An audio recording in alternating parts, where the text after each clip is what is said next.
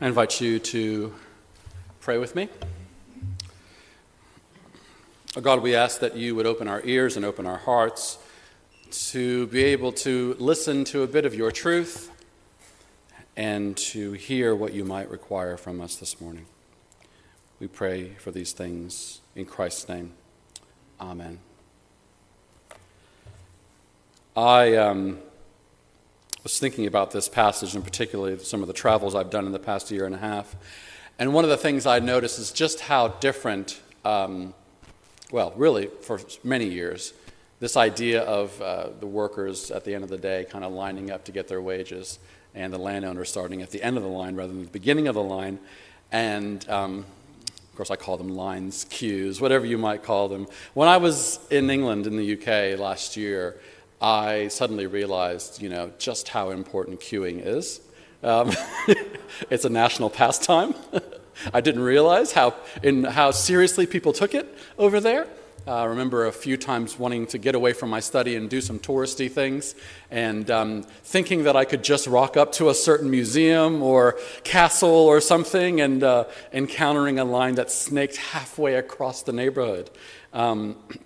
In particular, I was trying to get into the British Museum to see one of the exhibits there. And I went there one day just thinking, I'm in the area, so I'll get on the tube and I'll drop by.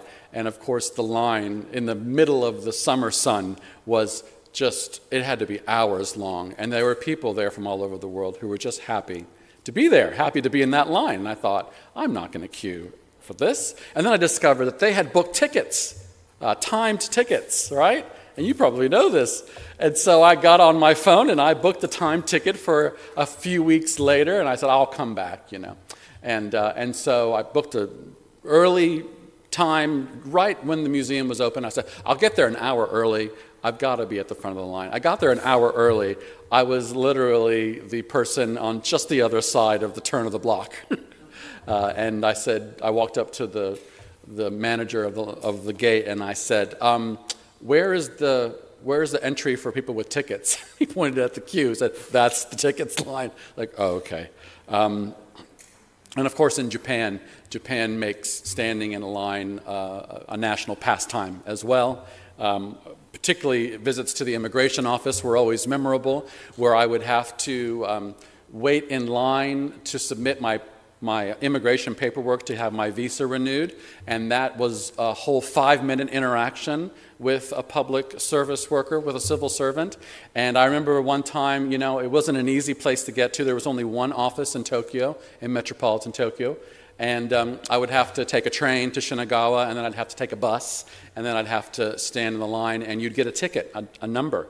Like you do when you kind of go to the deli, I'm number 24. And I remember one time when I went there, and my number was 675. And I thought and I looked up at now serving, and it was like 127.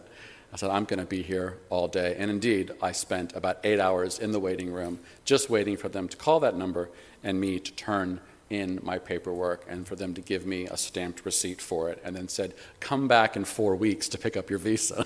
Which, again, you have to do the same dance to get the same ticket to stand in line. How wonderful it would have been if the manager would have come out and said, today, ladies and gentlemen, we are reorienting things. We are starting with number 675, just to shake things up. But alas, that wasn't the case.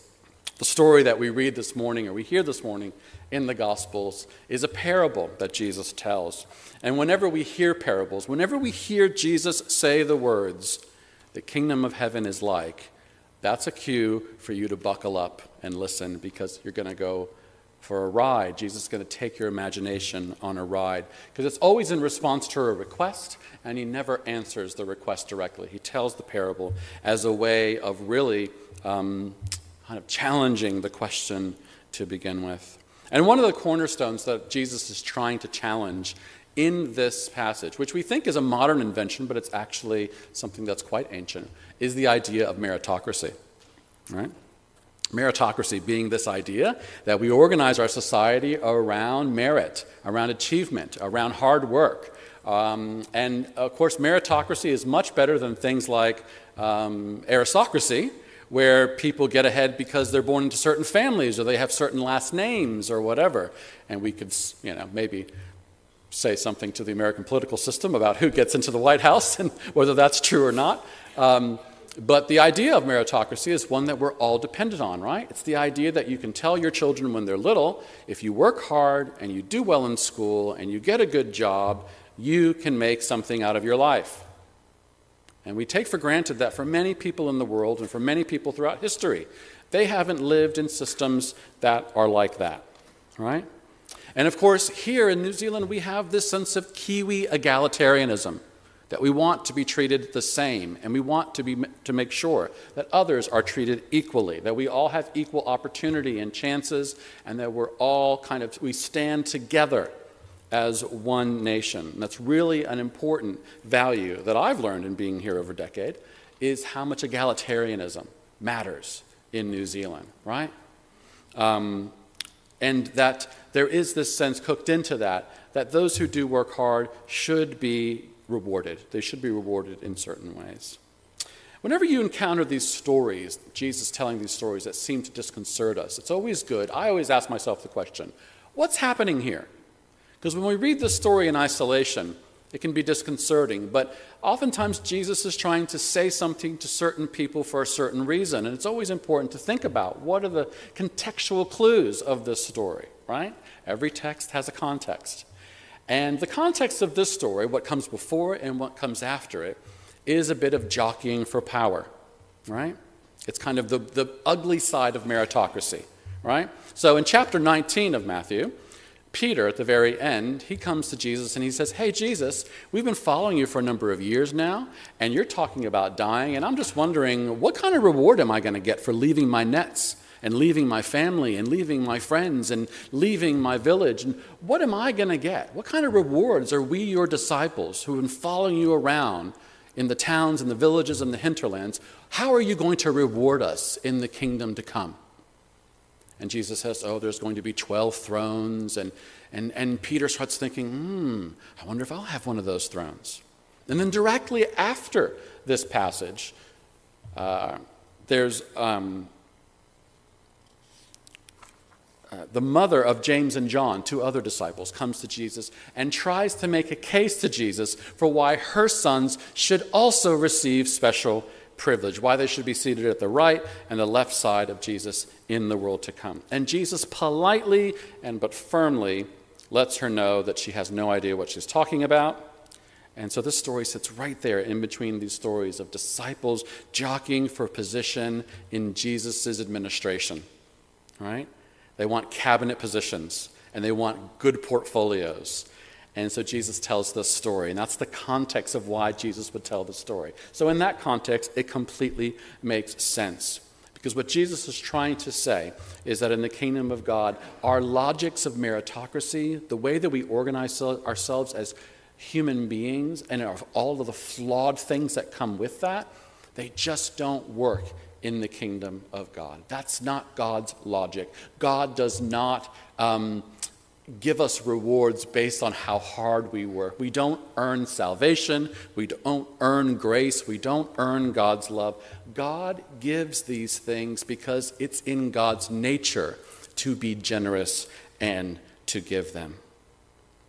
We know that life isn't always fair. We know that in the fishbowl of our lives, there are many instances when we find ourselves not at the front of the line because we've worked hard to make sure that we got up early to be there, but for some reason, life has knocked us back to the end of the line. In whatever venue that might be, in whatever circumstance of life that might be. It might be in relation to our health. It might be in relation to getting treatment. It might be in relation to not feeling first in the eyes of those that we should feel first in, our children, our parents, our grandparents, our supervisors, our bosses at work. So many ways in which this story speaks to us. We've worked hard, and yet it seems like we haven't been given what we deserve. The landowner in this story that Jesus goes out of his ways to say is a man, and so we be careful to think that it's God in this story. Is a man who's a landowner, goes out to the market, and he hires some people to pick his grapes at 9 o'clock. And then he goes back at 12 and he hires some more people. And he goes back at 3 and he hires some more people. And he goes back at 5 and he hires some more people. And it seems like the thing he's most concerned about is not whether his grapes get picked, but he's utterly concerned that people are standing by idle. He doesn't like the idea that people are in the marketplace standing by idle with nothing to do, with no purpose, with nothing to do with their hands. And he's got resources, and so he says, I'll give them jobs. Right? And when the people finish their day, and those who come at the very beginning and have worked long, hard hours and picked grapes and they're by the sweat of their brow, and they've got their hand out and they get 1 denarius in the same way that the people who came at 5 o'clock get 1 denarius, I have to say that I completely understand how bent out of shape they might be for saying, wait a minute, I've worked back-breaking work all day long, and you're going to be, this doesn't seem fair. One of the most obnoxious things about God, some people would say, is just how generous and merciful